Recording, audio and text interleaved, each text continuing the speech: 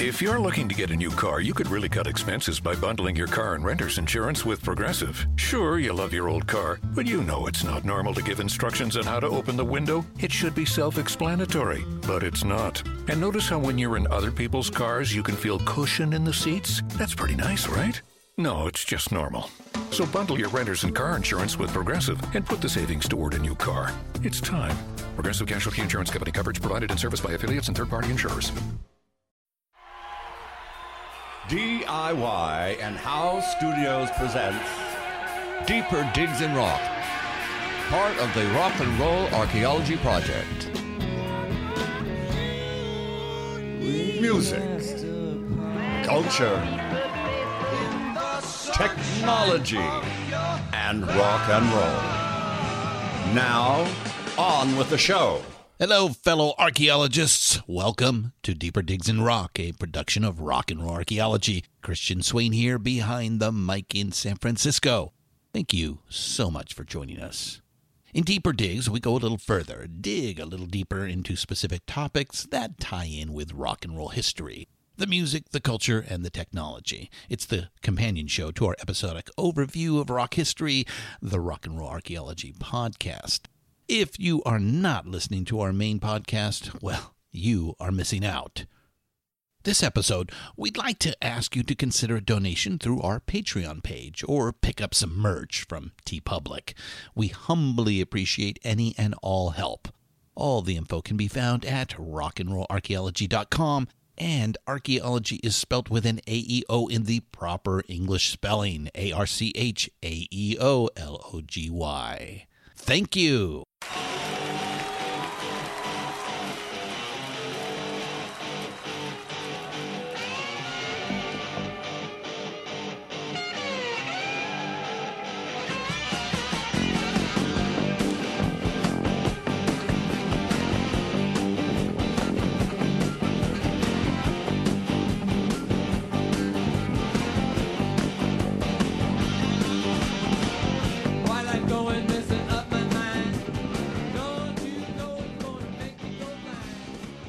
The pop of a flashbulb. A strobe holds a singular moment.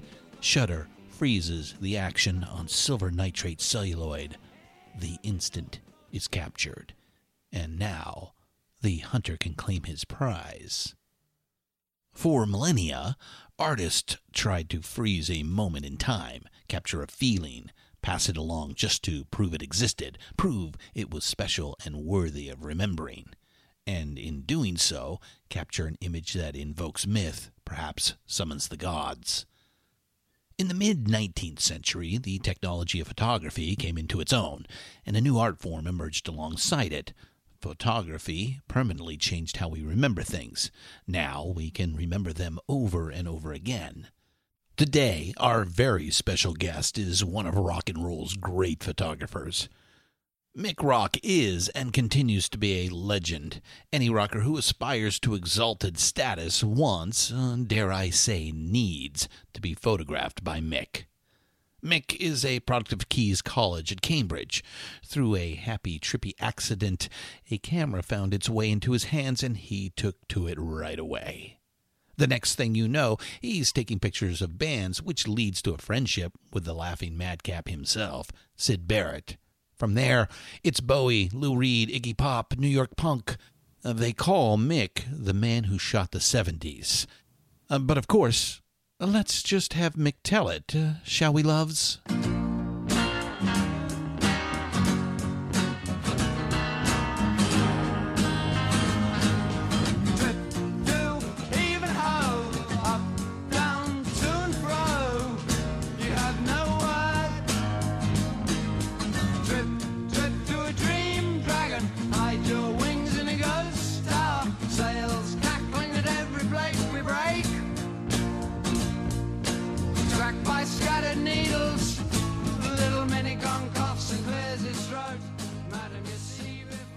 Welcome to Deeper Digs in Rock, Mick Rock. Ah, Mr. Christian, I presume. Yes. Yes. Looking forward to our chat. Well, it sounds like we made this entire show just for you, Deeper Digs in Rock. So, wow. All right, an observation. I'd like to have you comment on this first, please. I think we can both agree the music industry has changed tremendously in the last couple of decades. You know, and so has the photographic industry. Oh, well, yeah, from maybe even more so. Everything is in disruption. Certainly in the arts, and so obviously how people consume and experience music, and just the explosion of so much availability at one's fingertips. To me, it appears to have diminished the very concept of quote-unquote rock star. So let me put the question to you. How do you see, through the viewfinder today, that has or can evoke what it means to be a true, honest-to-goodness rock star? And what I mean by that is one that could sit on a couch with the gods you shot back in the day and not look small. Now, the person or the people or the artists that you're working with, they may not have this exact moment, but, you know, they might have a 50-year career. Is there anybody that you see like that today? Well, I think the lady I work with, Lana Del Rey, given her vocals alone, I think she has a good run at a long career because she's such an extraordinary voice. I think someone like a Bruno Mars certainly has legs. I think my friend Karen O, the Yes, who's highly experimental, I think she's got a long career ahead of her. She's actually the wife of Barney Clay, who did the movie Shot. Yeah, not that was the connection. The connection actually came through a lady that's worked with me for many years. But yes, I do. I mean, and it would seem like a Beyonce is not going anywhere for any considerable amount of time. God bless her. Right. And then there's Snoop Dogg will do anything, including shows with Martha Stewart, so whom I have shot. In fact, a great piece of footage of me. I have all kinds of footage, by the way. Really, mostly, including of the Hedwig shoot, including of the shoot I did with Bowie in 2002 that produced a slew of Which great I think is pictures. your favorite shot of him, right, for Exposed magazine? Oh, the Exposed book, you mean? Yeah. Well, you mean the shot with the scarf, with his beady eye? Yeah, I have a lot of pictures. Looking into your soul in that one, huh? Yes, he's got his eye on you, buddy, that's for sure. Well, those are some good names, and people that have shown an extraordinary amount of talent, and some with staying power. Look at Iggy. Yeah. Well, I mean, not that he's exactly. We'll talk about Methuselah. Yeah, we'll get to that. But let's get the superhero origin story of Mr. Michael David Rock. Oh God! I believe you grew up in a proper English family in West London. So, what was it like growing up in London in the 50s and early 60s for you? Well, it was not dissimilar to that experience by a lot of British rockers from that period. I mean, there was no money around. I mean, the idea of seeing young Americans. The war and it still was still impacting the British society. Oh yeah, there were rations. Yeah. There were rations going on when I was young. I remember the ration book my mother had for a few years. You know, I was born in the late 40s, so it was, of course, the Americans were running around all over England too when I was a baby. It was very proper and, well, by the modern standards, totally mundane. I mean, there wasn't a lot of available excitement. Saturday morning pictures, maybe, I remember. But it's true of, you know, whether you're talking about the Beatles or the Stones or Syd Barrett but a lot of the English acts that you could talk about would be the same thing. You know, very, very modest circumstances with parents that were, you know, into being proper. Right. You know, they'd lived through some rough times. Yeah. I mean, my parents were like teenagers. My father was in the Navy. Even at the age of 16, he got in, bluffing it. I mean, they had been through, and of course, England. I mean, the terrible thing that happened here on 9/11 was terrible. But the Brits were getting bombed for 8 months all over. Yeah, by the and a few 100,000 people died. So bombings of London, right? But not just London. It was other cities too, but especially London, of course. Yeah. So they really wanted. Now I look back, we were all being rebels, but when you look back, you realise that generation just wanted it quiet.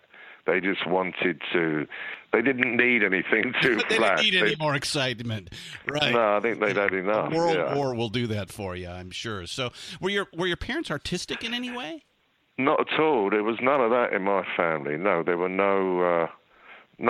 I mean, there wasn't any money around. I can't remember when we first got a record player, but I know it was while I was born. It wasn't like it was. No, maybe they did have this old thing in the early days, but to get a regular record player, there was no car, there was no TV.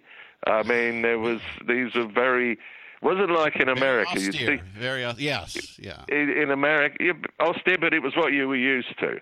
I mean, the first house I lived in was there was on one floor there was my mother's mother and her boyfriend, and then this would be the very first few years, and then my mother's sister on another floor, and then we were on another floor. I mean, it was, and then we moved to a council estate because they started the council to home. build. Mm-hmm. Yeah, I mean, it was cheap apartments, I mean, I think they had the same here, but at least in New York they did. But it was extremely modest circumstances.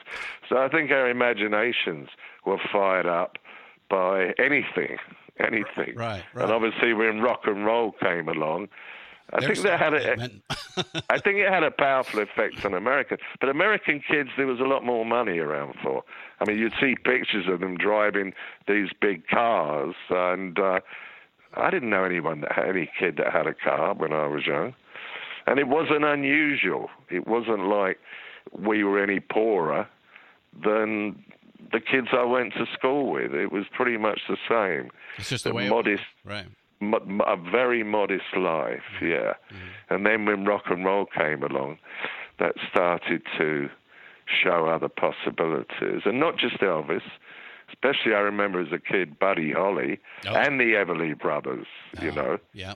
I mean, they were big, and obviously big with the Beatles for starters. I mean, without Buddy Holly and the Everlys, where would the Beatles have been, Right. So was music something in the house? You mentioned a record. As I got a bit older, yes, it was. And then there was a couple of radio programs. I mean, once one got into the 60s, things were changing a bit more. And then you're starting to see a bit of rock and roll on TV, and not a lot, because there weren't many channels. I remember initially there were maybe 3 channels. BBC 1, 2, and 3, right? And that's then ITV, maybe BBC 1 and 2, and then ITV came along that ran commercials. Yeah. So, and then there was Monty Python, and that was a big deal. And that's subversive humor. There you go. You're getting me to Cambridge now. So in the mid '60s, you attend, I believe, Keyes College in Cambridge. Yes. How did you get there? And scholarship. What were you after? Well, it wasn't. It was a route. It wasn't. There weren't that many options in life, and I happened to be pretty sharp when it came to. I mean, I was studying by then. My main study was modern languages and literature, but I'd been pretty sharp at, especially at exams. You put me under pressure, and bingo, I could always deliver. And I think that was probably the best training for the photography. I was going to say there's a bit of a connection right there. So under pressure, Mick Rock shows up. Yes, and I could, but of course it wasn't. Once I got to Cambridge, that's when everything started to change, because then, one, you could just feel it by being there, by inhabiting the place. Well, the magic. Tell the listeners a little bit about Cambridge. I've actually been, and it's a little like being in Hogwarts or something like that. Well, I tell you, King's College. That hall, the hall that you see a lot of the action taking place was shot up in one of the halls at my old college. For Harry Potter, you're right. Yeah, it was. Right. So I guess the metaphor works pretty well. Yeah. The analogy works pretty well. But yeah. So I'm sure, strolling Clare Bridge and walking through King's College Chapel, which I consider one. And then on acid, catching glimpses of Lord Byron hobbling around the corner. I saw him once on an acid trip. Now you were really interested in the poets, right? Definitely. Keats, Rimbaud, Baudelaire, folks like that. And the Americans and the Beats for sure. The Beats, okay. So that was the mixture. Yeah. Would be the English Romantics, the French Symbolists, and the American Beats. Those were all, and that's all. It's all pretty rock and roll, and it's all pretty drug-addled, too, I might add. Yes. So, 1966, I think, and, like I said, you've been pretty open about it. So, and as our dealers know, we explored the influence of the drug in Episode 9, the medium, the message, the music, on our main podcast series. So let me ask you about your first experience with Professor Hoffman's gift, lysergic acid dithylamide. Well, again, I think we cover it a bit in the documentary. I had a friend. I think he was a big biscuit company heir, and he lived. Well, he had a lot more toys than I did, but he was generous. He would share. He had a much better sound system, and he, for what it was, and he had a great collection of records, and he'd cottoned on to LSD, and then one day, good stuff, the Sandoz stuff, the no, stuff it from was Boston. before. Well, I don't know what it was. It would be on blotting paper, right? And he had a piece of blotting paper, and he had a bottle with a dropper, and he would just drop the acid on the blotting paper, and then he'd circle. Precisely 200 mics, right? Who knows? Right. It was so fucking strong, though. I remember that you couldn't move for long periods of time. Oh. And my experiences, I just remember so powerfully just looking at people's faces, and you could see everything since the beginning of time. That's what it felt like. The faces would keep dissolving and changing, and male, female, mythological skulls, whatever it was. And I think that's what got me into this fascination for faces. And then, maybe on another trip, I picked up my friend's camera, because he had a camera, because he could afford it, which I didn't, and just started clicking away at the heights, and that was something, just the clicking and the shutter going, bing, and every time it was like a visceral sort of snap for you. But every time you click, the shutter would fly, right? The shutter, every time it opened again, everything would have changed. I mean, it was so powerful. But not that I was thinking, whoops, I'm going to be a photographer. I mean, I was too fucking high to be that rational. But I did. I remember a few days later, and again, I think it's touched on in the documentary. I went back to my friend's room, and no film, and I talked to.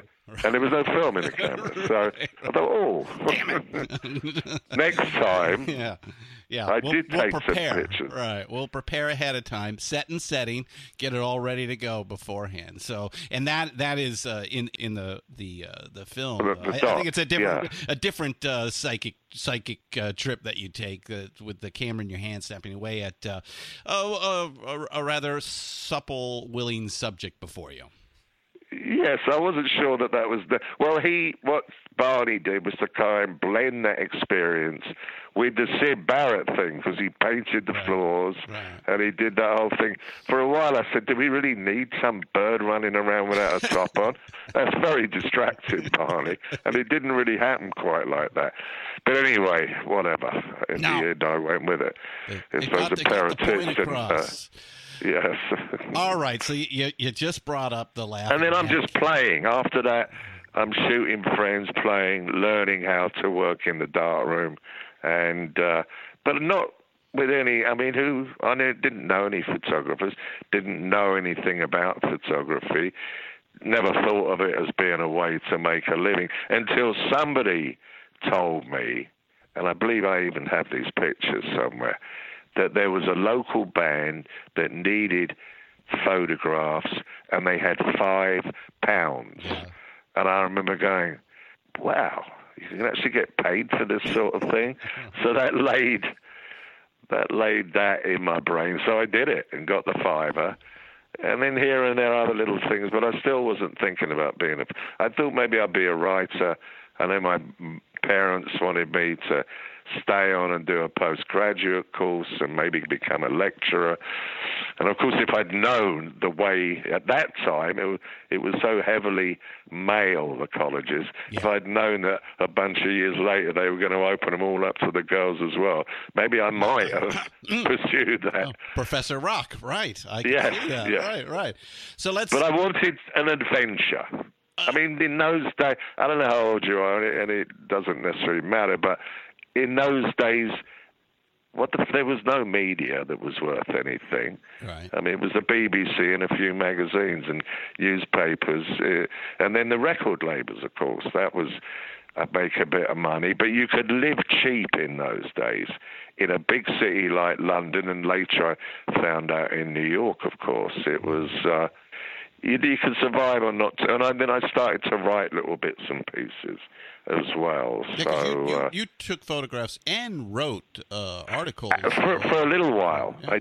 I did, including with David and Lou and with Syd Barrett. The last interview he ever did, and of course he was my friend, was actually with me, and it was for Rolling Stone. I mean, they edited it into their own little thing, and they actually never credited me for the writing, just for the photograph.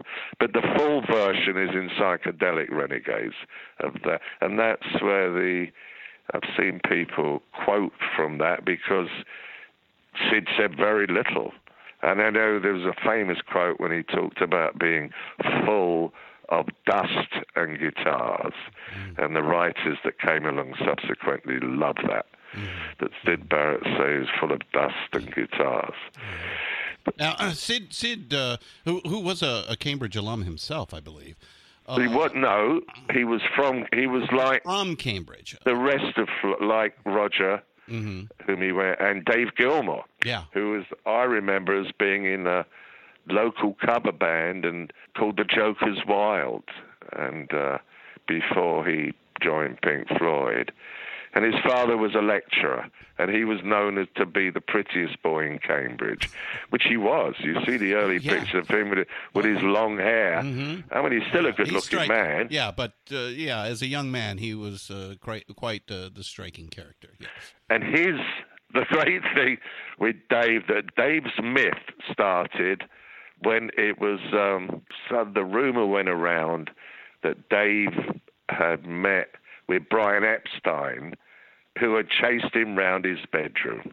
So that gave David a little bit of status, that he'd been chased by Brian Epstein. Yeah, the Beatles. And of course, being English schoolboys or students, the gay thing was not something where we'd seen it lurking about in the schools, and that was always a little jokey thing. So no one, I don't know about America, but no English schoolboys didn't worry about things like that. They weren't offended. In fact, of course, everybody worked it a bit later on, you know. It was a way of getting work, wasn't it? Pretend you're going to suck somebody's dick. It causes headlines, especially in the end of the Victorian age, if you will. So, yes. So with Syd Barrett, he kind of was a friend of yours. I mean, yeah, a lifelong. We took friend. LSD together. Yeah, and you guys bonded, and that's when you kind of really started taking pictures of somebody that those photographs would be pretty desirable, right? As it turns out, I mean, I had done a little bit beforehand, not such a lot, but obviously the first pictures of mine, I have some pictures of a band called The Pretty Things that I shot a little bit before. At the time, they had a guy called Twink. They had been through a change, and Twink, who later had a band called the Pink Fairies. Uh-huh. I don't know if you know anything about the Pink Fairies. Oh, yeah. Yeah, well, that was Twink's band. And then there was Ainsley Dunbar. He had the Ainsley drummer, right? Dunbar Retaliation. And then there was another band, an Irish band called Heir Apparent, spelled E-I-R-E, who had toured America. They were managed by Chaz Chandler, and they had toured America. Jimi Hendrix's manager. Exactly. They had toured, I think, for a little while with Jimmy in America, although I don't think anybody ever heard about them or took notes of them. And then Syd. Mm-hmm. I know. Yeah. Oh, it's murky down there, you know? Yeah. So Syd is kind of like the first real muse for you, right? Yes, definitely. Was this after he'd left Pink Floyd? Yes, yes. Yeah. And he started to develop an even more interesting look when he stopped thinking, like his hair, you know, grew longer, and his instead of it being a bit bubbly as it was in some of the, as you'll see in some of those early Pink Floyd pictures. And those pictures, of course, have, Syd had everything. I mean, Syd had the talent and the looks, and of course, initially he was Pink Floyd. Other than that one track on the first album, I think he wrote everything. Yeah, he was the initial genius, yes. And it was his idea. Mm-hmm. He had two cats. One was called Pink and one was called Floyd, and of course they were named after the bluesmen, right? Exactly. Yeah. So he kind of had that, and I've read this. You've mentioned this sort of poet Modi thing about him that you could see. Would it be fair to say that this was something that you aspired to become yourself? I would think so. Yeah, I think that's very true. I mean, in fact, somewhere there are scribblings that I have made, and at one point maybe I thought I'd be a lyricist, you know. Yeah. That was in my mind there. But it was certainly around writing, around literature. So I saw them. I wasn't a commercial photographer. Didn't have anything to do with Fleet Street. I wasn't,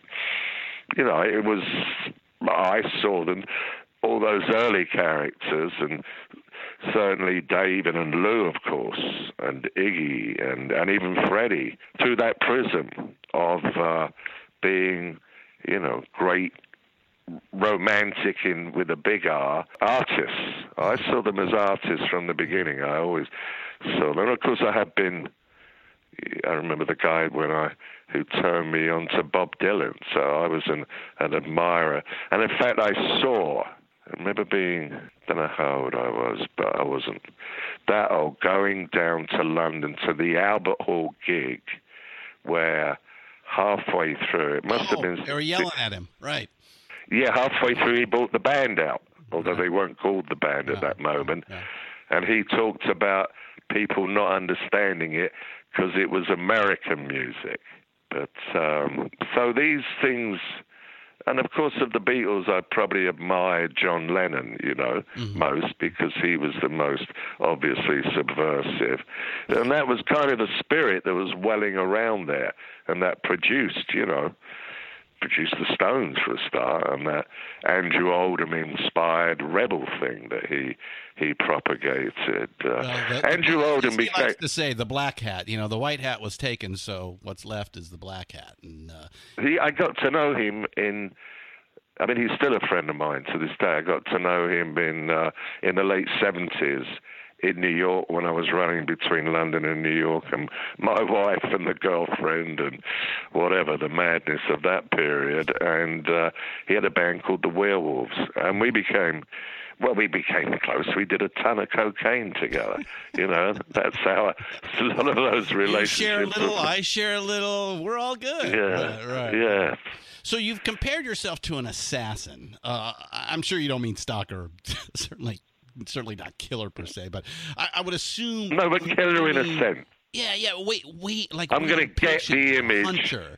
Yeah. Yeah. So I mean, even if I've got to metaphorically cut your heart out, I'm a shooter. Do you know? I mean, I haven't. Or do you wait until you get back to the dark room? Because you're shooting. No, I don't spend any. I stopped spending time in the dark room by the mid-70s. That was not my favorite act. My favorite thing was the shooting, and to this day, for all the other things that I do, the thing that is most therapeutic for me is the act of shooting. And when I go through the lens into what I call, the magic garden or romper room. That's why over the years more and more I enjoyed actually, relating to people. And really that's mostly what I do now. Haven't shot. For a while I shot for the W Hotels and I would shoot performance and portraits. I had a contract with them for a few years. And but really what I like best is the whole process of a photo session and how I prepare myself and what I go through internally to achieve the focus that I need when I shoot. Yeah, I can roll out of bed and take pictures of my cats or my wife or my daughter maybe, but to do a shoot, I do my yoga. The yoga is very important in it. I think that opened me up early on visually in a way. It extended that LSD experience into a discipline whereby I think it opened up. People said, well, you were very intuitive. And they'd say, well, I don't know. That's not for me to judge, but I do think it probably worked on the old pineal gland, the third eye, and still does to this day. I still do 10 minutes headstands every day before I do my workout. And you're a practitioner of Kundalini yoga, right? I am now. I started out in London. That I came across after I had started to recover from my heart bypass surgery. But up until then, it was Hatha Yoga. It was the BKS Iyengar, and these were the people that I learned it. And I've been doing it a long, long, long time. How about the first class I ever did was in 1970s. So, but whatever was going on, I became a vegetarian. And whatever was in the air, in that hippie thing, I don't think I was ever. I suppose I took the LSD, but my interests were aroused by that whole it was hippie mind expander, of course. Thing. Yeah. Yeah. Well, you would understand that. Yes, of course you would. Yeah. And I mean, Steve Jobs would have told you the same thing. I'm sure. Yeah. And did. A fave of mine. Right. So, are you devotional to Kundalini? Well, let's put it like this. I'm certainly a true believer, and I do chant every day. And I meditate. I use TM mixed in with a brain machine, a light and sound machine, which I've been using for a long time. So these things are very important. And really, the last decade, probably, I almost always get a massage before I do a shoot. In fact, you will find... if you were to peruse a lot of my contracts, you'll see if I'm in the rider. Yes, there's no hookers, there's no drugs, there's no sweeties. Oh, now you're disappointing me. I'm sorry. Yes, that was the old Mick Rock. Right. I can simulate him, and I can bring that kind of wild energy to a session. But of course, let's not. I couldn't live like that anymore.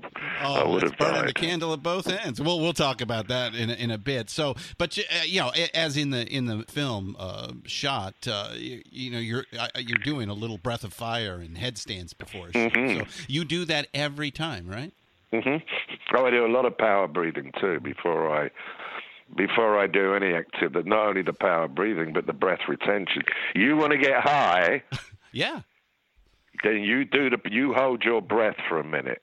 You do that 2 or 3 times, you're going to be high. Yeah.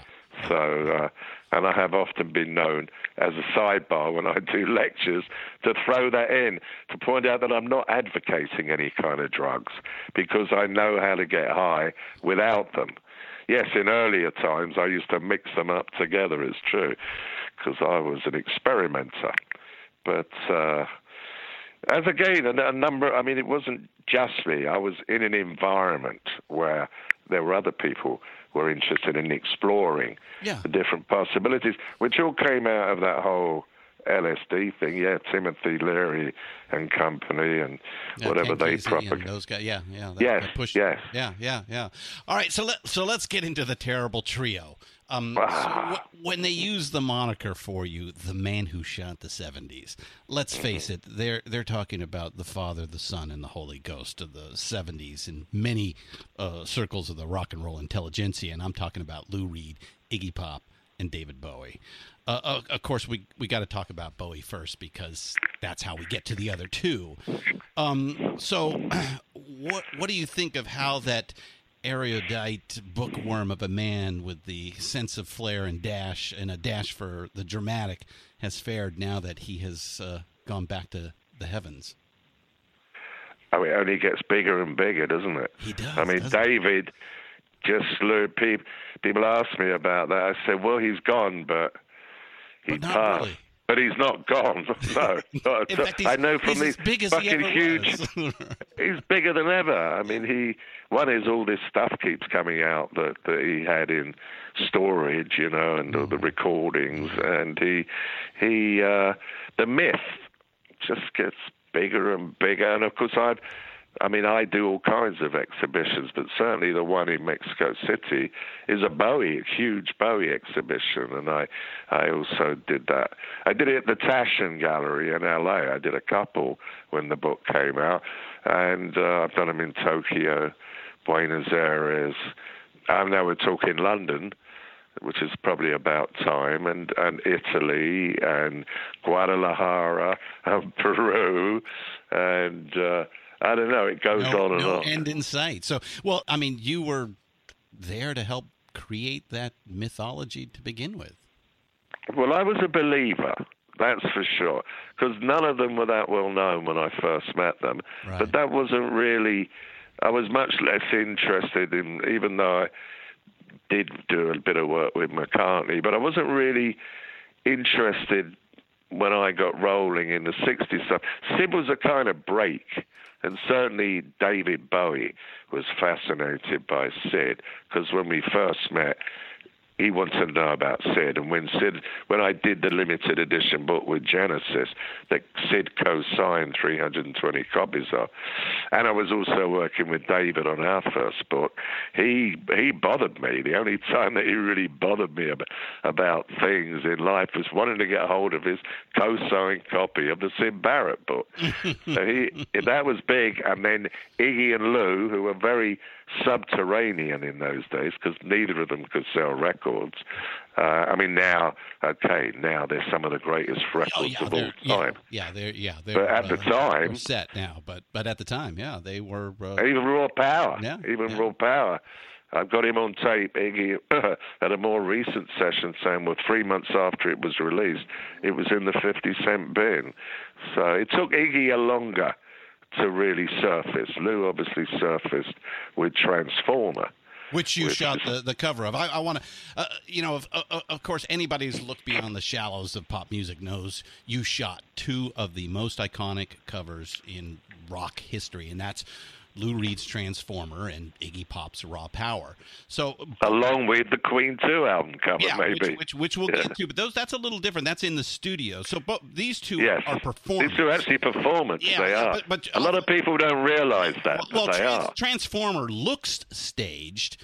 But I'm going to assume they are both a series of shots during the performance. So why did these two singular moments in time outweigh the other shots in the series? So what spoke to you, or you and each of the guys you were working with? Well, in the case of Lou, he was involved in the selection. In the case of Iggy, not at all. That was made, the selection with Raw Power was made in New York while I was on that Bowie tour. Remember the Raw Power album was released a few months after Transformer. But the Lou one, well, I had no obligation. These were not commissions. And actually, the shot that ended up on the back cover, or the two shots actually, shot by a guy called Carl Stoker, who'd done the first two Roxy Music album covers. That was conceptually that was going to be the front cover. In fact, the guy with the banana wrapped in a sock down his trousers on the right-hand side, Ernie Thormelin, he was actually the art director of that album, and he was Lou's, I don't know what you call it, I suppose he was his road manager or touring pal or whatever at that moment in time. And he put the gold and the yellow and green colors around the guitar. But he didn't have any say in it, in the selection of the photographs. So I'd shot the pictures, was not thinking about the cover, but I wanted to show them to Lou because I had the Bowie connection. So, you know, we were conversing. And I actually did an interview with him around that time for Rolling Stone magazine, in which he's dressed in this very gaudy, flowery-looking outfit that was so not Lou Reed that, but I always used to say to him, do you mind if I publish? Oh, no, I love them, Mick, you know, even though they were not, you know, they weren't leather. Yeah, he's not the Lou Reed you expect, that, you know, the Long Island dark poet. But David's designer, Freddie Baratti, had made that outfit for him. Mm-hmm. And whatever, Lou had caught on to the glammy stuff, you know, and with the David influence. So, but I showed him the concept sheet first of all, and I marked up a few frames, including that one, and he noted that one from the beginning. Yeah, okay. I was going to make it several prints, whatever, half a dozen. Mm-hmm. So I went off and didn't have a dark room, but I had access to one, and made these prints. Now, the first time I printed that particular shot, that particular frame, it fell out of focus in the printing. And I remember seeing it come up and thinking, oh, I better reprint that. That was my first thought. And the second thought was, oh, I really like that, you know. And being technically pretty ignorant in general anyway, I was open to, you know, the technical mistakes, as it were. I did another print because it's perfectly sharp. In fact, if you see the documentary, you see, I believe, it morph into... and I showed him the prints to Lou, and Lou said, that's the shot. Now, he hadn't, I mean, that first album cover, that solo one with the, like, what was it, the kind of it looks like some kind of jewelry thing with a bird, right, in it. Lou didn't really have an image at that time. He had an association with Warhol, of course, for anyone that cared. Of course. But which wasn't that many people. Although there were a few hit people in London, you know. It's hard to explain to young people today that there really was something called the underground back in those days. And that's where Lou and Iggy festered, because they weren't making money.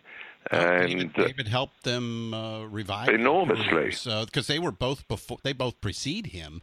They do in the annals, but by then, by 72, 73, they're passé. Certainly didn't. Well, they're not. They never. In the commercial. They weren't necessarily passé because they never really surfaced in any significant way. Yeah, but the other thing about them both is they'd had heavy drug problems.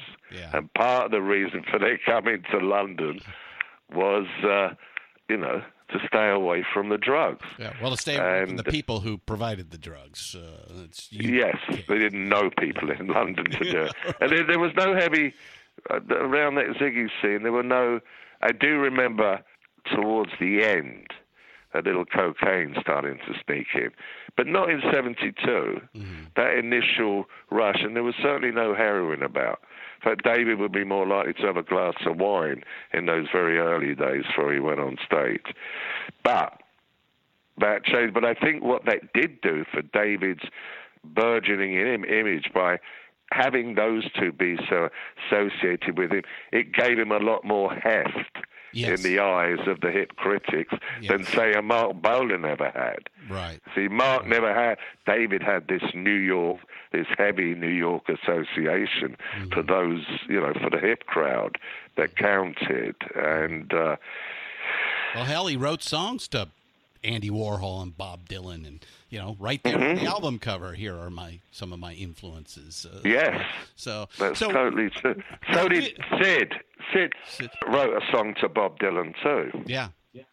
I don't know if you're aware of that. It was never released on one of his official albums, but it's out there. So with Bowie, it wasn't an album cover, but again, a performance caught in a single moment that made headlines that really put both you and David Bowie on the map, and that's the In Flagrante Delicto, or the Fa Fellatio, if you will, which just must have spun the heads of the leftover Victorians still in charge of the British media at the time. Well, it did, but that was interesting, that shot, because working on because times were going so quickly, David didn't get a chance to look at. So I shot over 5,000 pictures of him as Ziggy Stardust. And he never had, obviously, there was only limited usage, and he didn't have the time to look through everything. But when we worked on Moon Age Daydream in 2002, we talked about these things again, because there was a book, Yeah. And he pointed out, he said, but I wasn't trying to go down on Mick. And if you look, he's not actually gone down on Mick. His feet are splayed. He said, I was just trying to bite Mick's guitar. Yeah, and I have the frame. Do a little Jimi Hendrix thing or something like exactly. that. Exactly. Yeah. And the frame before shows that. They're both standing and he's biting his guitar. But of course, but I remember he came off the stage and he said to me, did you get it, Mick? And I'm standing there going, well, I think I did. Unbelievable. Right. Oh, he did. Yeah. And he wanted to see it the next morning at his management office. De Vries's office was Gem in around Oxford Circus. So I went in late. I processed the film, came in the next day with the print. It was too late to get it published editorially in the Melody Maker, which was probably the dominant paper at the time, although certainly NME outlasted it by a long way. They only folded in more recently. They're all gone now, yeah. Yeah, I think they are. NME very recently, but there was Sounds, there was Disc, there was Melody Maker, and there was the NME. The NME became like the more hip organ, but and did help promote, especially Lou and Iggy, once things got rolling for them. Anyway, the only way they could get it in the newspaper was to pay for it as if it were an ad, so that they could throw out one of the other ads but still get the money. get the pick in. Most importantly, for Tony DeFries and David Bowie to get the pick in, and yes, to to Melody Maker, they didn't care getting rid of it. They were still getting paid. So that's yes, exactly. It was a very and then it was practical world down on the ground. So yes. did you were you guys prepared for the scandal that kind of came out of publishing that photo? Well, David was already stirring things up a bit with all this I'm bisexual and I'm this and I'm that. And, of course, the timing was very good because, I mean, really the godfather of it all was a guy called Lindsay Kemp, who was a mime. David's mime teacher, right. Mime, choreographer, makeup, all that stuff, because he'd worked with him in the late 60s. And I met Lindsay. I have enough pictures of Lindsay to do a book, in fact. I have loads of pictures of Lindsay. He was a very inspirational character who used to give mime classes. In fact, having met him through David, I would also attend a few of those. And I learned from Lindsay about hands, gesture, all these different things. Oh, that's where the cat-like grace comes from, huh? What, mine or David's? Both. Okay. Yes, I did. Well, combined with the yoga, I was very, these things interested me. Yeah. And anyway, yes. I mean, were we prepared? I don't know. I wasn't particularly. I mean, I was wide open. I was, here we are, London boy rebels, thinking we were stirring things up. That's what attracted me to it. You see, by then the Rolling Stones and the Beatles didn't have quite that same edge. This was the new. Yeah. This was the rock, right. Yes, I mean now it's totally integrated. But yes, exactly. Yeah, Pre-punk. A great moment in rock history. One of my all-time favorites. Guess what? British glam period. Yeah. People ask me. Now, there were other photographers who got one-ups, and obviously the guy that shot the Aladdin Sane cover, and that's the most famous of, that's the one they used to promote.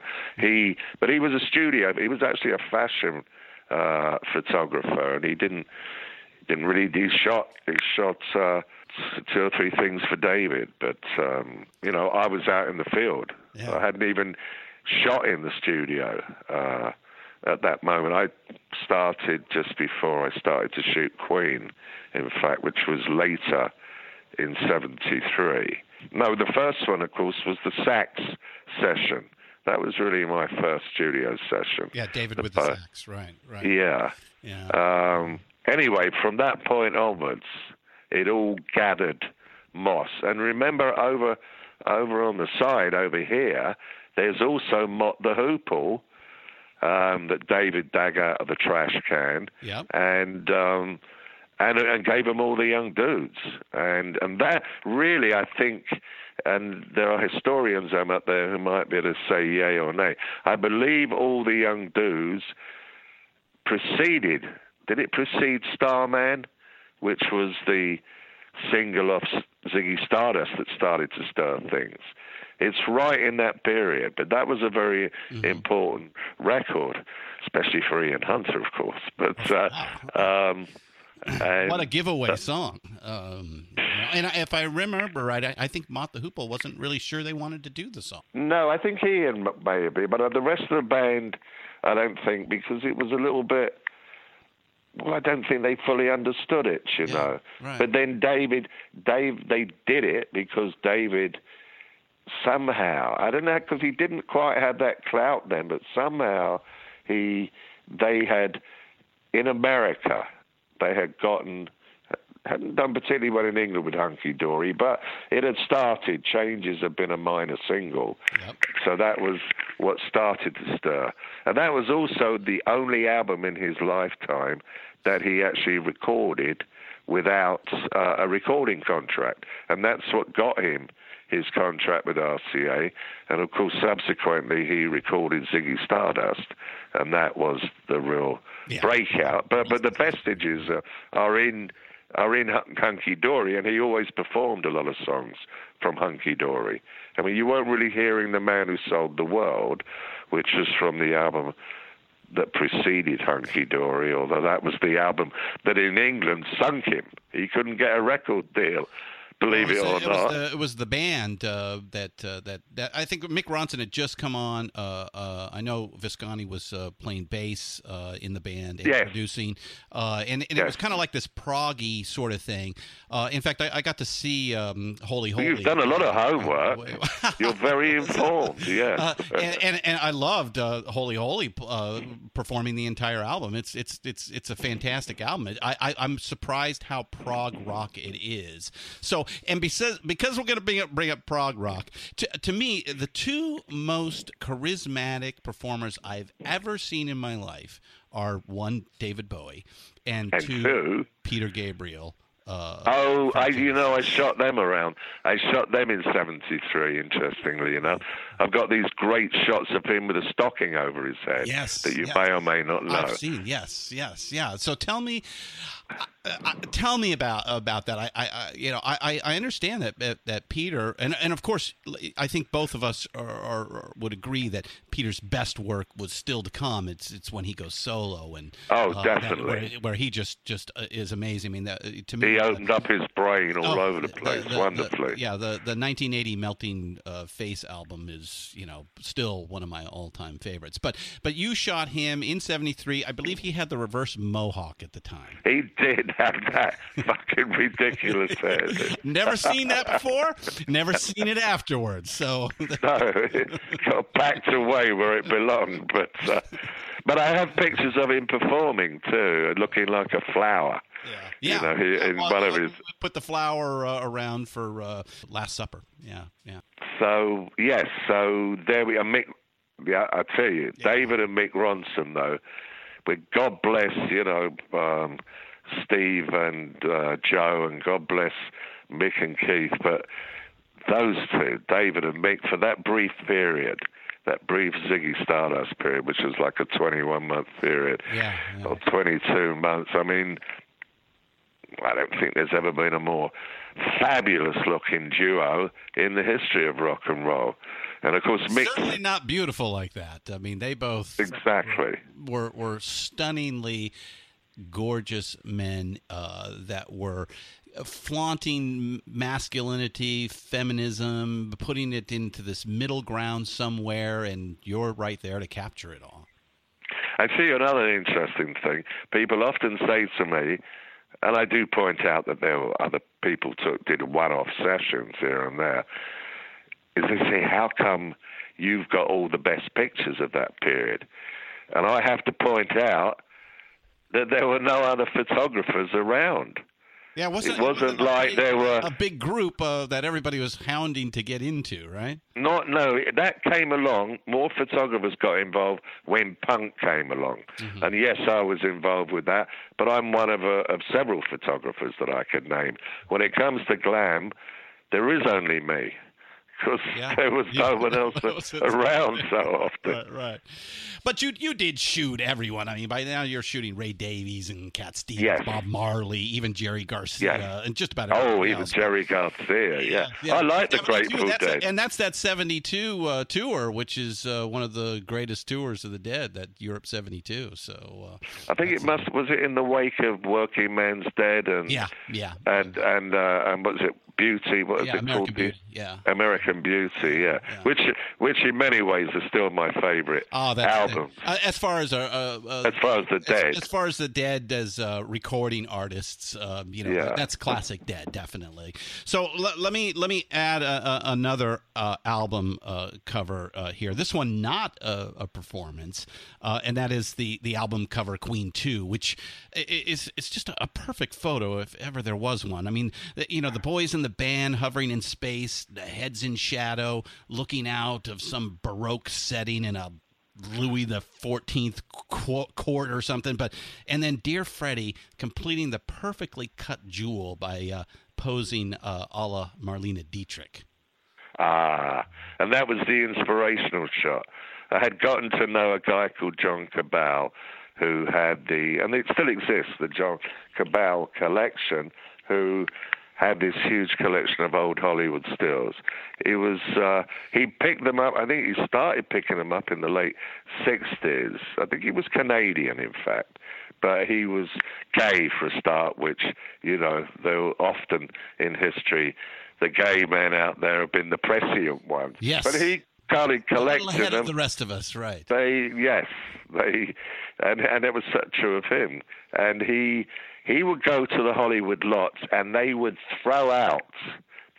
throwing out a lot of this old photography, so he would get it out of the dustbins or the trash cans, and they were his. Amazing. If that's thrown out, that's public domain. Yeah. And anyway, I'd gotten to know him, I think, through a designer called Bill Gibb, and he had asked me to take a couple of pictures of him, because he was writing books by then, and illustrating them with his photographs.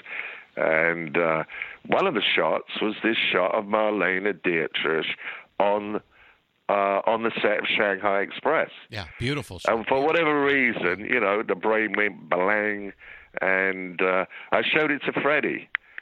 It was to Freddie I specifically showed it. And we were already talking about an album cover, black and white theme, featuring the band, gatefold. I don't know how they hustled that. They'd hardly sold any records. But anyway, but they weren't paying the photographer very much, so that helped. But no one paid photographers much in those days. Unless Richard Avedon got good money for that Simon and Garfunkel album cover with the two heads close up. I saw Art Garfunkel on TV recently. He's hardly got any hair. Yeah, well, hey, everybody's getting old. I think he's going to retire here this last tour. Garfunkel. Oh, I'm sorry. No, Paul. That's Paul. So you're thinking of Paul, yeah. Yeah, I haven't heard much about Garfunkel for years. But Paul was the genius, so, you know. Yes, no, yeah. but Garfunkel did have that extraordinary voice. Oh, yes. And did one great solo album, in fact, he did. Yeah. I don't know what happened to him after that, but whatever. But get me back to Queen. Get me back. Oh, back to Queen, back to Freddie, yes. Well, I showed it to... And they were still we were still going to shoot the white shots. So which ended up being the sleeve, right? It was a gatefold. Oh, it was inside, yes. Yeah, it was the inside shot. Mm-hmm. But there was no decision made which was going to be the front cover or what was going to be the inside. We were going to shoot both setups. Now, I've got, if you see my Queen books, the Genesis Limited Edition and the commercial version, you'll see a bunch of the Polaroids, and you can see, I mean, it took me time to get them in the right position, and me to get up on a ladder, and then they kept wanting to get down and get in the mirror. It was quite a feat, in fact, to pull it together now I look back. But, of course, I was young and enthusiastic and whatever. And patient. Oh, yes. Probably had done a headstand while I was in the middle of it. Or two or three. Yes, I would do that in those days, often on a session. Anyway, I got these shots. I shot a load of them, black and white and color. Mm-hmm. Brian's got a veil on his head. There are different hand positions. I briefly lingered on a few other different hand positions as well, and Brian, Roger and John were on different sides in some shots, but the bulk of them were that basic hand position, and afterwards, one tried to figure it out. At first, the band they were more inclined towards the white shots, for whatever their reason were. But Freddie and I, not that I was going to be the arm twister, because Freddie was the visual governor of the band at that moment in time, and he was the arm twister. I mean, he must have been the arm twister to persuade them all to call the band Queen, for a starter. Got one over on everybody on that one. Because the other three are totally heterosexual. Yeah. Yes. But when you find out Freddie is gay, you know, when I was young, you know, it was like, oh, now the band name makes perfect sense. Yeah, well, I mean, everyone knew about it at the time. I mean, if you knew Freddie, it was, right. and having hung with the people I'd already been hanging with, it was very clear. Not that it matters. I mean, it was very hip to be gay or bisexual in London in those days. I mean, that was so he was very hip. The times were changing. Yes, the times did change quite radically in those days, and of course, the punks came thundering in afterwards, just to stir things up a bit more. Yeah. So in '77, you have to make a choice. It's New York or Berlin. Lou or David. Well, I wasn't finished with London quite, but the girls and the cocaine were meant that I was spending more and more time in New York, and then I got it was a small loft, and then there was a girlfriend and whatever, and my poor first wife, she didn't. Well, the one thing about those days, you could get away. You know, I was running from New York to London, lying mercilessly as one could do in those days. I mean, I don't know how I don't think you can today. It's very easy to get caught out. Check up on everybody. With a yes. Right. Yes, which is okay at my age because I'm not exactly running wild in the streets. But back in those days, it would have been a bit of a nuisance. Yes. So, yes, but New York I just found New York. I mean, London, okay, punk in London, but punk in London was more stylistic. It wasn't really, to me, New York was much more. Well, I had been introduced to certain elements by Lou Reed, but New York was much more deeply subversive. It might not have been quite as stylish, but it was more deeply subversive, and there was more fun here. Yeah, would you say that maybe you could kind of see the shadows of what had existed in '72 in London with the glam scene? So the punk scene in New York kind of had some of the same trappings? Well, it might have, and of course the Dolls are a good example because they were like who only ever really shot in performance, although many years later, without Johnny, obviously, I did shoot them again. Yeah, but at the time, I mean they were glammy, but they were also definitely punky musically, and I saw them in '72 with David at the Mercer Arts Center. Oh, the famous Mercer that fell down on itself. That burned down, yes. I also have pictures of, well, he was Wayne County in those days. He's got a swastika on his arse. He looks like he's eating shit, but actually it's dog food, and he has a toilet bowl. So he was definitely like trying to push the boundaries. I mean, it didn't surface that heavily, and I mean, I suppose he got a little bit of notice when he did his sex change. But yes, I did. But like the glam period, you go on to document the kind of punk new wave years.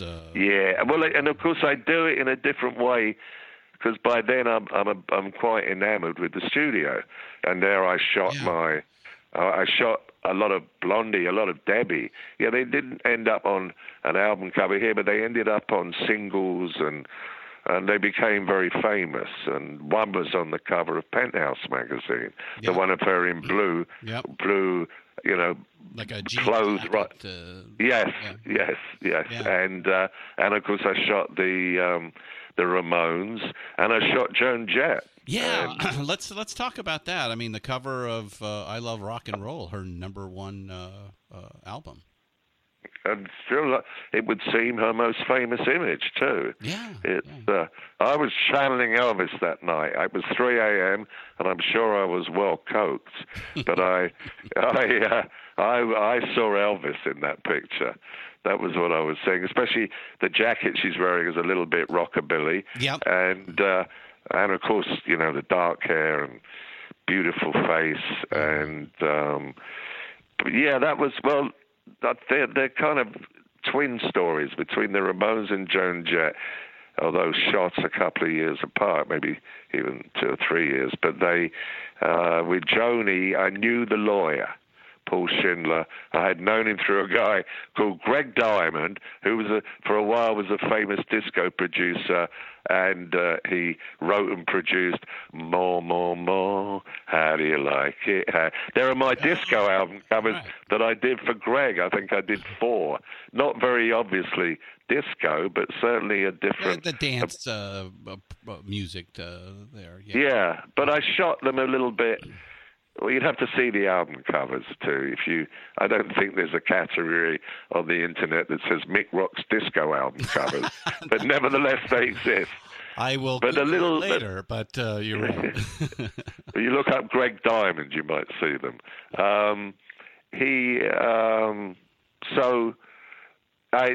Paul called me.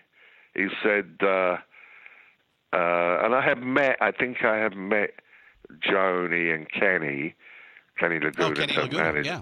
Yes, he's a definite character. Yes, he is. And yes, he is a character. I think I'd gone to see a gig after the release of the first album. Anyway, Paul introduced Paul Schindler, became a huge lawyer. Now, very nice man, but he owns a couple of apartments in the Plaza Hotel now. Oh. So the lawyers did very well. Right. Yes. There's that line I saw recently popped up again. Where did I see it? A Shakespeare quote which says, "Kill all the lawyers." That's right. Yes, a fabulous quote. No, I mean, I have quite a pleasant Obviously lawyer. A problem that's been around a long time. And he said, well, they've finished the album. They're mixing it now. They're desperate for an album cover. They've done 3 sessions. They hate all the pictures. What can you do? I said, well, I'll do it. Just the challenge alone was enough. And I knew what Joni looked like. So they came to the studio after a mixing session around midnight. I shot them not just against the blue background, I think I also shot against the red. We actually got quite a few pictures out of that session. And of course, then for the next album, I did shoot the back cover, but they thought that was maybe a little bit too strong to be on the front because it was had a bit of a leathery look about it. A little too. So, and they were trying to sell, Kenny was trying to sell Joni as being, a bit more poppy and middle of the road than she really was. At least at that moment in time, he was. I think he realized after a while that wasn't the right way. She's just a tough old girl, straight ahead rock and roller with a guitar. Yeah, exactly. Yeah, that's really Joan. Yeah. But it worked. Girl. It worked great. And then you do a lot of stuff on the hair metal scene. I know the Motley Crue. Motley. I did. You also did videos. I think you did several of those kind of metalish videos as well, right? I did something called Sabotage, and they later, the core of that became the Trans-Siberian Orchestra, whatever they call them, Really? Oh. Yeah, that's the same producer, Paul O'Neill, who died last year, actually. Just passed away, right. Yeah, that was his, and he had produced Sabotage, and that was a fucking ridiculous shoot. We went up to the caves upstate. We shot for 3 days.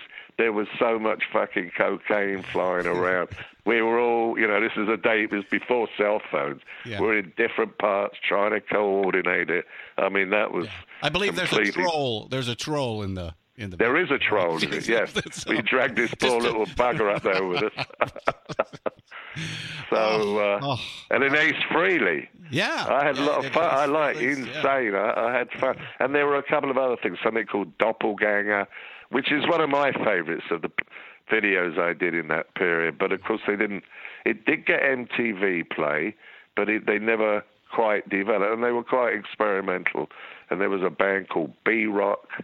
I mean, I did several things that a lot of people have never seen. Like a lot of my pictures, for all the pictures of mine that are well known, there are tons that I've done that people don't know about. And they were done for obscure acts, or they were, things got lost in the shuffle. And But still, because we brought up the videos, many of I'm which doing a lecture were cocaine at the Brooklyn Museum on my Bowie videos on May the 10th. As part of the Bowie Is exhibit? Oh, very cool. Very cool. We will. They're even paying me what they call an honorarium, which means they're going to pay you very cheap. So I'm getting $1,000 for doing it. You're getting a little award instead of. I'm getting a little bit of money for it. Yeah. Right. So let's. They asked me. I said, "Well, what are you going to pay me?" And they said, "Well, we don't have much money, Mick." I said, "Well, what do you got?" "Well, we can pay you an honorarium of $1,000." "I'll take it. That's fine." Do you get to add letters to the end of your name afterwards, or? Well, I actually have MA. Do you become Sir Mick Rock after this? No, I do have an MA Cantab though, because I went to Cambridge. You know. Yes. That's so you get if I were Mick Rock MA Cantab, I don't think that would hold up. But it's true. But because of the videos, I mean, and you getting that video work, let's bring the Black Star back again into the conversation because.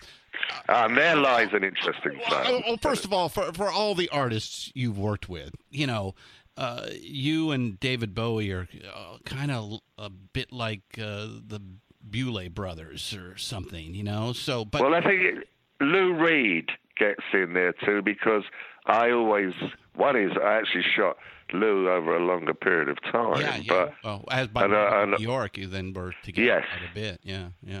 And two, I always saw them as being, you know, the dark and the light, London, New York, charming and maybe not so charming. Not with me personally. Lou actually was always very sweet and kind to me, but for the most part. But just their personalities and how their personas and they're just they are. Yeah. They are the twin godfathers of glam to me. Lou might also be, with Iggy, the twin godfather of punk, because his influence has been massive, of course, and maybe a little underrated in more recent times. But and the documentary shot is dedicated to those two. In fact, I even Barney got me to do handwritten dedications to them. And, of course, the tapes that I unearthed of me chatting to them back in the 70s, they're featured there, too. Yes, that's part of the movie. The psycho-spiritual mantra of rock. Yeah, Barney came up with that, by the way, not me. Barney came up with shot, but I said it needs an exclamation mark. But that other stuff, I said, well, if you want to drag that in, that's fine, but whatever you want. I think it says something that fits very well. So, but back to the videos here. So, why you're getting all these calls is because you directed the Life on Mars video shoot. I did, and did a new version of it in 2016. Yeah. There's 3 iterations of that. There's the original one. Yeah, let's talk about the original one first. Okay. Well, it's basically the same video, but they've been through changes. But that was actually, there was a couple of others I did too. One is called Rock and Roll Suicide, which is like a crazy collage that I did later on. I think we're going to show it. I actually only have a half-inch version of it. I don't know what happened to the bigger version, but we're going to show it as part of this talk at the Brooklyn Museum, because it looks pretty good in spite of technical factor of it, you know, just being a VHS copy. But the first one I did was called Monet's Daydream, which was a kind of collage of footage that I had shot on a Bolex in the very early days of Ziggy. And you can see how thin some of the audiences are. And then it has shots of the album cover in it. That's the one that's been rarely surfaced, and it's not, frankly, aesthetically that interesting, I don't think.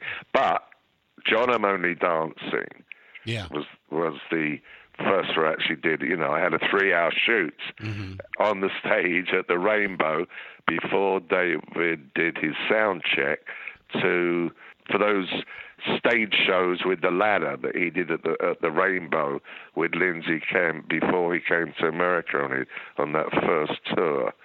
And yes, it's Well, that was an interesting one. One, not much time to shoot, but I didn't know any different, really, so it didn't worry me. And two, we didn't have a Sennheiser or anything for playback. We just had a 16mm camera, and it was this little gizmo that I've never seen anything like it since. But they dragged it from somewhere where we could play the 45, but it was a little bit. It wasn't totally smooth, and I remember in the editing having to be quite tight on occasions to make sure the lip sync. Right. Yes, to make sure the lip sync was okay. But people, and then in America there was first Gene Genie. I mean, these were the Gene Genie. I actually went and shot the second day. We did the studio stuff. I didn't think we had enough when I saw the rushes the next morning, so I went and shot the performance that night, and then edited it in one day in San Francisco, and drove the editor completely nuts. So, I tell you, John, I'm Only Dancing. We worked at night, and he had an epileptic fit in the morning. So that's what I used to do to editors back then. I'm sure I was going... A health scare. Oh, my God. God. Serious. I mean, he survived, but I do remember suddenly him collapsing on the floor and going through this whole thing. I didn't know what that said about... there wasn't much future for them at that moment in time. Oh, these pop promos, as they were called. Yeah, they were called promos. MTV, yeah. Yes. Yeah, I also did one for McCartney called My Love, and that was all done on a wing and a prayer. And then a Kinks one called... What was it called, that one? That was Paul McCartney. Sitting in the Midday Sun. I did one... because he was on the same label as, and then I knew Paul McCartney's game manager at the time. I mean, these things always happen like that, always connections. There were no agents for me. Yeah. And then Life on Mars, which in many ways that's a classic. It's a beautifully shot, minimalistic video or pop promo. That has grown in stature over time, because I think originally it never really did anything or won anything. Well, where was it going to do anything? Right. That was the thing. It was me and David wanting to do them on no budget. Where were they going to get shown? Well, we'll worry about that later. Yeah. And of course they didn't. Until the 80s they started to. And nowadays, museums want them, I find. People, and you're people getting want an little honorarium now, so. Well, yeah, no, I make a bit of money off them. It's true. It's for all the money I never got paid back then. Not that I cared. I was into doing it. I was, and David. Well, and of course he was such an amazing subject, and Life on Mars probably couldn't have worked with anybody else, slapping him against the... But it was born of necessity, a lot of these things, Not much time. Where do we shoot it? What's available? These things are always the points. It wasn't like we've got all this money, we'll go and find out exactly what we want. There was no... But I remember David said, we got to... Because Life on Mars was going to be released as a single, even though it had originally been on Hunky Dory and not on Ziggy Stardust, and or in fact on Aladdin Sane, which was released in '73. And I just thought at the time, one is I could get this space in a couple of days. Maybe the assistant cameraman who did the work on that one and also did the work on John, I'm Only Dancing, maybe he had this connection. He was married to a friend of my wife, my then wife, Sheila. And I just thought, well, we can't... We haven't got time really to just come along, David, and look like David, and I'll shoot you. And of course, he never looked like a beautiful pale blue suit with the eyeshadow to match. Pierre Laroche, the carrot top hair. It was amazing. Pierre Laroche, who had done the makeup on both Pin-Ups and Aladdin Sane on the front covers. Yes. And he did them occasionally on David's concert tours, although he was always whining that he never got paid. But, of course, the answer to that was join the club. Yeah, none of us got paid. And, of course, and he never looked like that again, David. I mean, I have him in that 21, 22-month period, I have him in 75 different outfits. I've never published them all in one book, although either of the two big books, I figure I should just do a fashion make sure like him. Yes, yeah. He never looked like that again. And I actually, interestingly enough, people love to get prints that I shot that day. So I was not only the producer and the director and the stills man, I was also the second cameraman. I shot some of the side shots. So I was like a bat out of hell in those days. I was here, there, and everywhere. Yeah. So shooting today live, how has the experience changed, or has it for you? Well, I've only done one in recent. A young guy called Andrew Watt, who's some guitar player. He produced what's been producing what's her name? One of those modern singers with a lot of cheek. But he also co-wrote a Justin Bieber song. Whatever. I've known him for a long while, and he, I don't know. I basic approach is the same. I never understood the big productions, and tons of dancers and all kinds of paraphernalia. I never understood it. I thought, I think people just want to see the act. Song, right. Yeah, they want to see the act. And I think in many ways, it's come back to that because they're not spending tons of money on music videos again. No. That madness has gone. Yeah. So on the still shots, on the in the performance, my understanding is that you have limited access to the pit and stage. Well, apparently, but I don't shoot. But I don't. You can't do that with me because I'm not going. Wow, I don't. The only time I've shot performance ones was for a while. Several years I had a contract with the W Hotels, and I would shoot portraits in the afternoon, and then they would have their events in the evening, and I would shoot live. But then I had they tended to be shorter sets, about an hour, and I had total access. So no, I couldn't shoot today. I mean, it would take time. I got a lot of classic shots back in the 70s, even into the 80s, and a little bit in the 90s. But it's a while since I've done that, and I wouldn't shoot like that. I mean, I don't know. You can't concentrate. You can't think about like studying someone's, like I could with David and Lou and Freddie and all Phil Lynott, all these.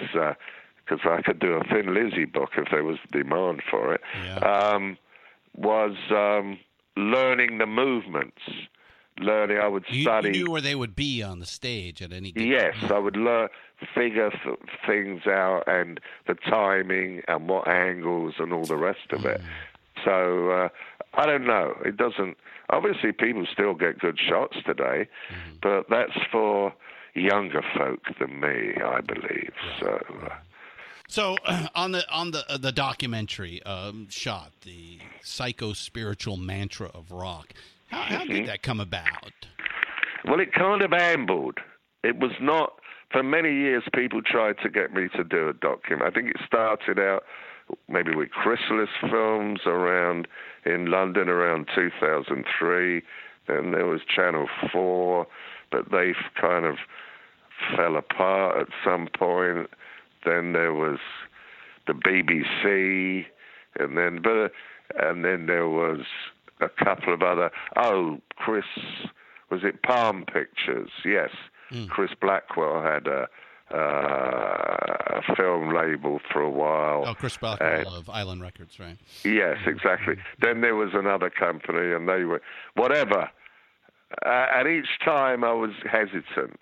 For one thing, well, ultimately, even though the monies came from Vice and another company who would seed money and also put more money in, called Straight Up Films, and they are obviously credited. I didn't want to do a documentary like every other one I'd see. I didn't want any talking heads.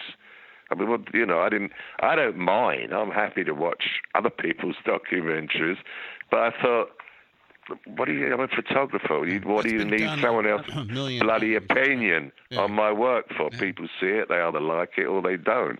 But that was an important thing.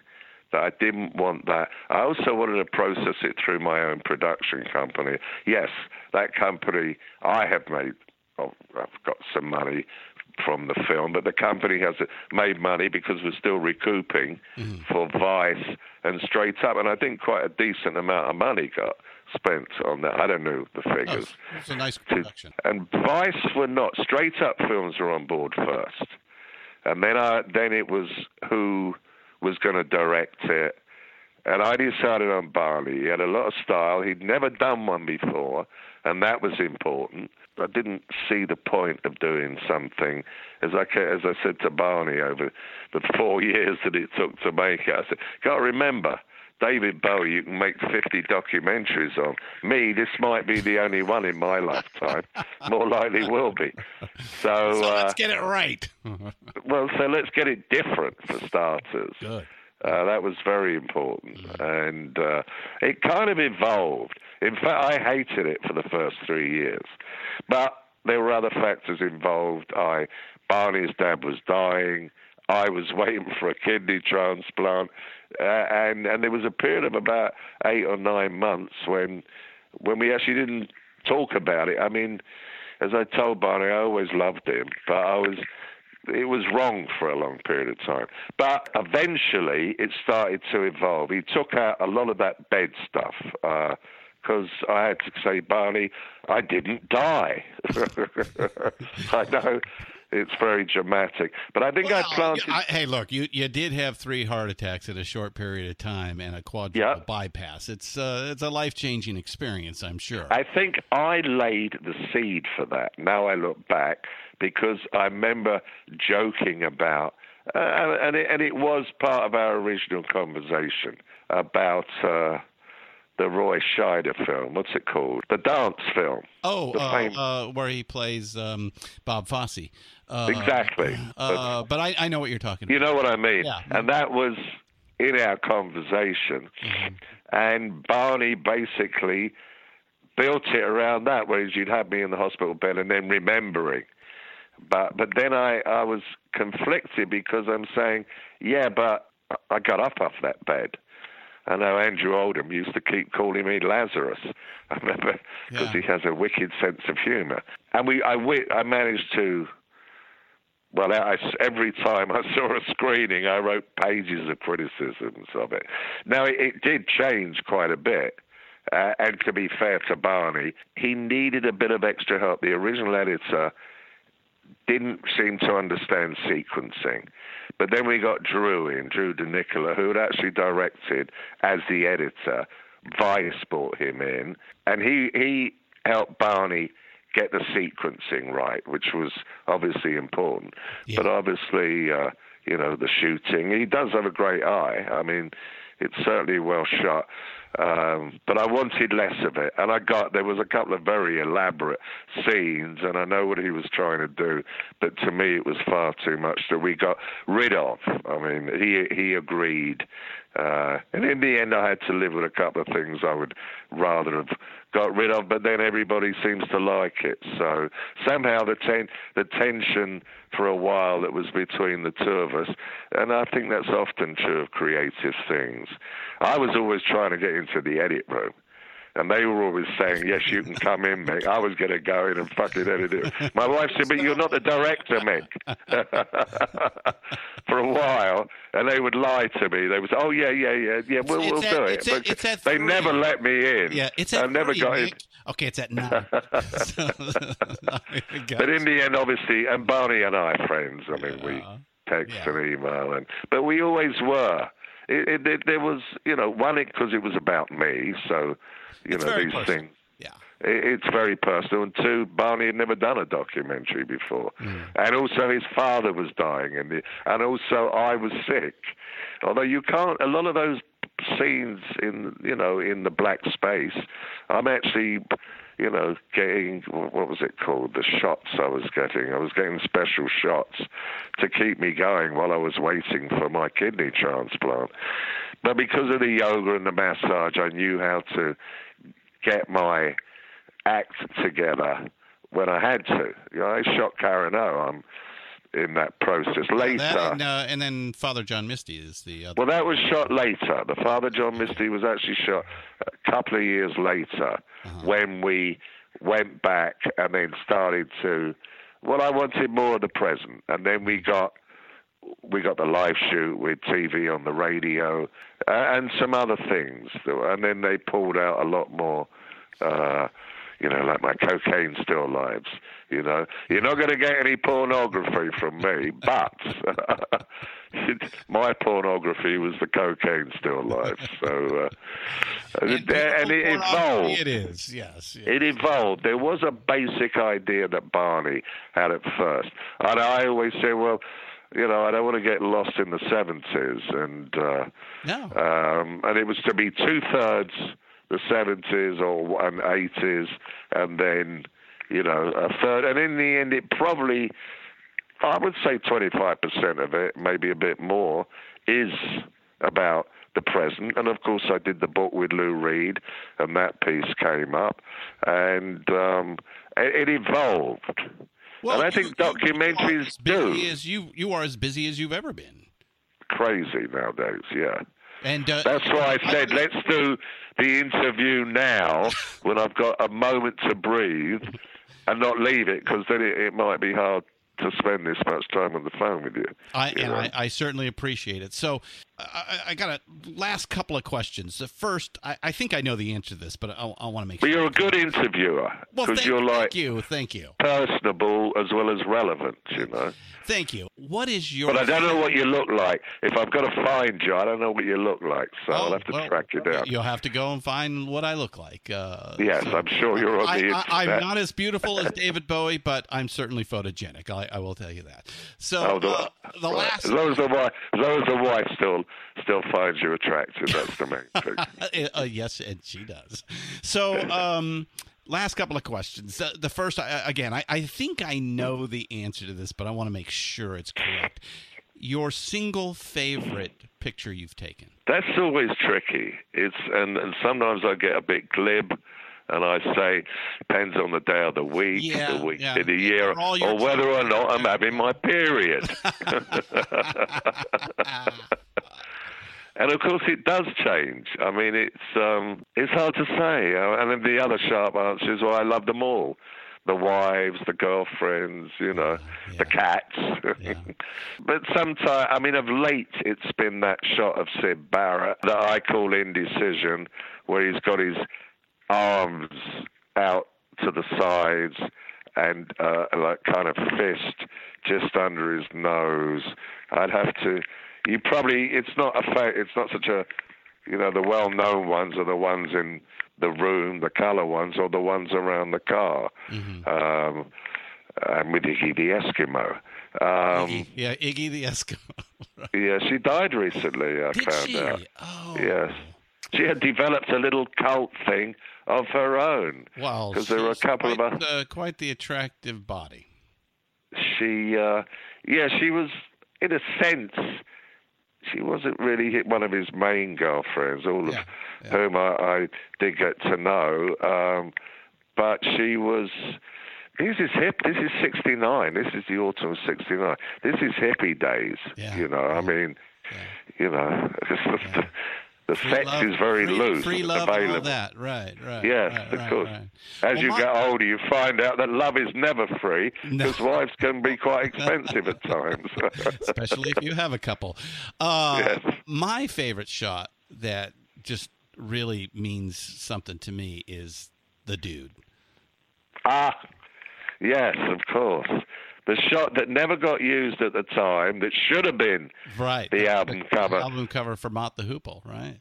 Yeah, but ironically, the great irony of that, I mean, and the album that it ended up on is a band called Third Eye Blind. It must have been around 2003. They had a big hit with their first album, because it was, it's the early part of the millennium, and you can still make money off albums. And this was the follow-up. And what they wanted to take the picture, crop it, and colorize it. Ooh. And I thought, no. Oh, no, it didn't work. I mean, if you see the cover, you'll see. And I thought, that's fine, because that's still, when I signed the contract was for their colorized version, nothing to do with the original black and white version, which was obviously far. So, but they paid me a lot of money. So, although it wasn't on the album it should have been on, which was, and I don't know why it wasn't, and Ian doesn't know why. I think maybe the drugs had changed, at least for me, and we ended up with that cop from whatever magazine that I found, and cop that, I don't know, a boy changed his mind a lot in those days. And the album was not a hit. It didn't work for them. But the pay packet, so I often thought, well, it would have been a super famous album cover if it had been all the young dudes. Right. On the other hand, however many years later, would have been 30 years later, I got paid a lot of money. So it's produced an album cover for it that it didn't happen. But it didn't worry me. I thought I'd rather take the money, to be honest with you. I got enough famous albums. It was originally shot in 1972, right? And this exactly. is just some kid on the side of the road? Is that the way I... Well, it wasn't the only... I was looking for young dudes. I've got a series of pictures that I shot, some with older lads with smart jackets on, some that I just grabbed. But this I found... There was him, and there's actually he had his black mate, and I've got pictures of him with the cardboard guitar. The thing about it was totally organic. That guitar, they had made. Right. And even the bit of makeup. Uh-huh. Yes, I emphasized it a little bit more in the retouching, but even the bit of makeup that the kid had on, it was right there. I've got several frames, maybe about 6 frames of it. Well, it could have been me. It could have been any of us who wanted to be. Yes, people have often asked if it's me. I said, yeah, but 1972, Where were you? A little bit old for that. Right. All right. So, who is the one that got away, or who did you shoot, but you never walked away with the kill? Well, I can think of shoots that I didn't do that I wouldn't have minded doing, but I don't think that ever happened. I can tell you, because I remembered it the other day. I think it was a shoot for a men's magazine with my friend, and it was early days of knowing, called Phil Lynott from Thin Lizzy. Wow. And I just acquired, it was one of the first shoots I did with the Hasselblad. I did this shoot with him and this topless black girl, and she, and I loaded the film the wrong way.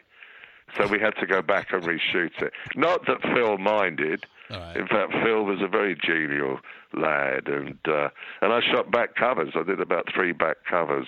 He mostly liked illustrations at the time on his front cover with this Irish artist. But I shot, including the back cover for the album, The Boys Are Back in Town album.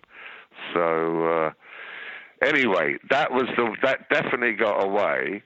Other than that, I can think of 3 images that I couldn't have taken that in an ideal universe I would. One, I would love to have been my friend that I got to know later in life, called Al Wertheimer, who did all those early Elvis pictures before the Colonel put the clampers on things. Yes. The ones of him hanging out, kissing that girl, slipping that girl a bit of tongue, doing his hair in the mirror, reading the newspaper.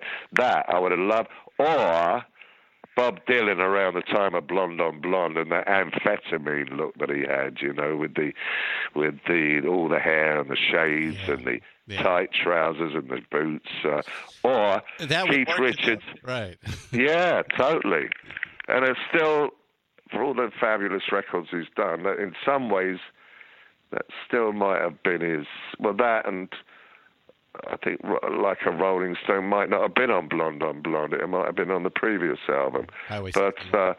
but Visions of Joanna and things like that. I mean, and that was around the time I saw him at the Albert Hall too, or Keith Richards around the time of Altamont, and then he looks like the ultimate rock. He invented that whole rock and roll gypsy look. Oh, you yes. know? Well, yeah. Grabbing Anita's clothes and putting them on. That's what. Yeah. Yes. Oh, Anita. Yes.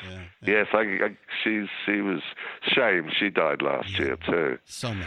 Well, you got to look after yourself, man. Yep. I mean, I've had my sniffs of the other side, and I was kind of rejected. I was like told, don't bother.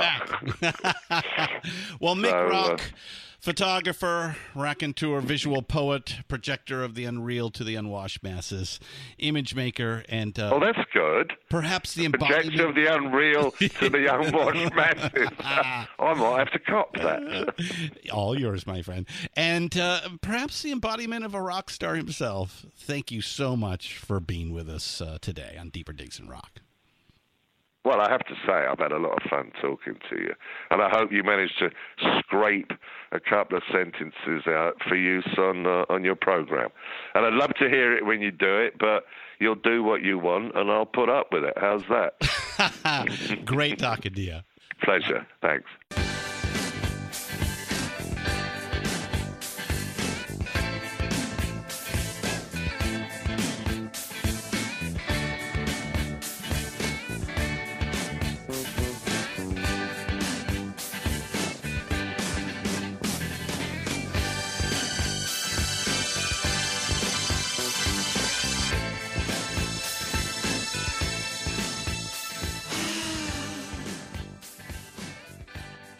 Yes, that went long. I couldn't stop myself, and I was having too much fun visiting with the amazing Mick Rock.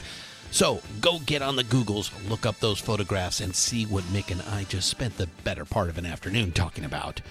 How rock and roll is really about capturing the sound with vision. It was such a pleasure to dig deep with Mick Rock. The only thing that could have made it better was to sit around a fire as the sun sets in the Côte d'Aron with a bottle of his favorite wine. Maybe someday. We highly recommend the documentary Shot, the psycho-spiritual mantra of rock. It really is a fantastic film that spotlights a man who captured the light and the heat that emanates from the gods we so love to discover and discuss. Oh, and if you haven't heard another of our shows, Real Rock with host Andy King, do yourselves a favor and download his episode on the documentary. As always, Andy brings his unique sense of humor while getting down to business. Take a shot and listen. I'd like to thank both Mick and his lovely wife Patty, who helped set up the interview for us. I'm Christian Swain, and this has been Deeper Digs in Rock, a production of Rock and Roll Archaeology. Keep coming back for more. Oh, and please tell a friend. Keep up the rockin'.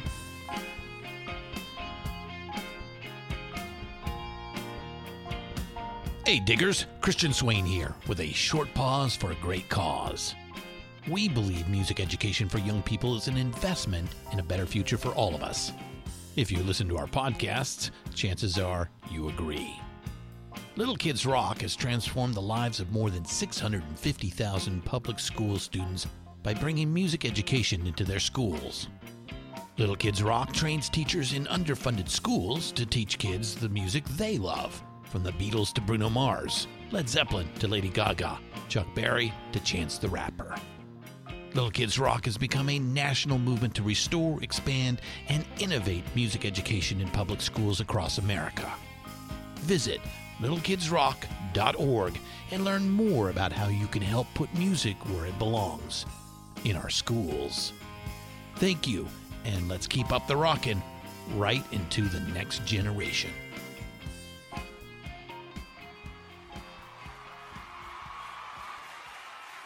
Deeper Digs in Rock, produced and hosted by Christian Swain. All sound design and incidental music by Busy Signal Studios. All quotes performed by actors unless noted. Playlists can be found at iTunes, Google Play, and Spotify. Please purchase these great and important tracks. All songs, clips, and references can be found on our show notes. Please visit rnrap.com for more information. Explore today's must-have trends and innovative styles at Mrs. B's Clearance and Outlet. Shop one-of-a-kind finds in today's must-have trends. Explore wall-to-wall deals, furniture, flooring, mattresses, home accents, seasonal favorites, and more. Discover unique new home decor, pillows, accessories, and more. There's something perfect for your style and budget. There's new inventory every day at up to 80% off suggested retail. Discover the style and savings of Mrs. B's Clearance and Outlet. If you're looking to get a new car, you could really cut expenses by bundling your car and renter's insurance with Progressive. Sure, you love your old car, but you know it's not normal to give instructions on how to open the window. It should be self-explanatory, but it's not. And notice how when you're in other people's cars, you can feel cushion in the seats? That's pretty nice, right? No, it's just normal. So bundle your renter's and car insurance with Progressive and put the savings toward a new car. It's time. Progressive Casualty Insurance Company. Coverage provided and serviced by affiliates and third-party insurers. It's NFL draft season, and that means it's time to start thinking about fantasy football. FantasyPoints.com features industry-leading experts and prognosticators using proprietary hand-charted data to help you score more fantasy points. FantasyPoints.com is the place to go for whatever kind of fantasy football you play. Whether you play fantasy football, daily fantasy sports, or do a little bit of everything, Fantasy Points has the meticulously researched content to guide you to victory. And why wait for the fall? Fantasy Points also covers the new spring football league, the UFL. Join the guru, John Hansen, Scott Barrett, Joe Dolan, and other massive names in the fantasy football universe with an exclusive offer. Use code Pantheon for 15% off any Fantasy Points package, including the all-in package, with access to every article, tool, and data nugget that Fantasy Points has to offer.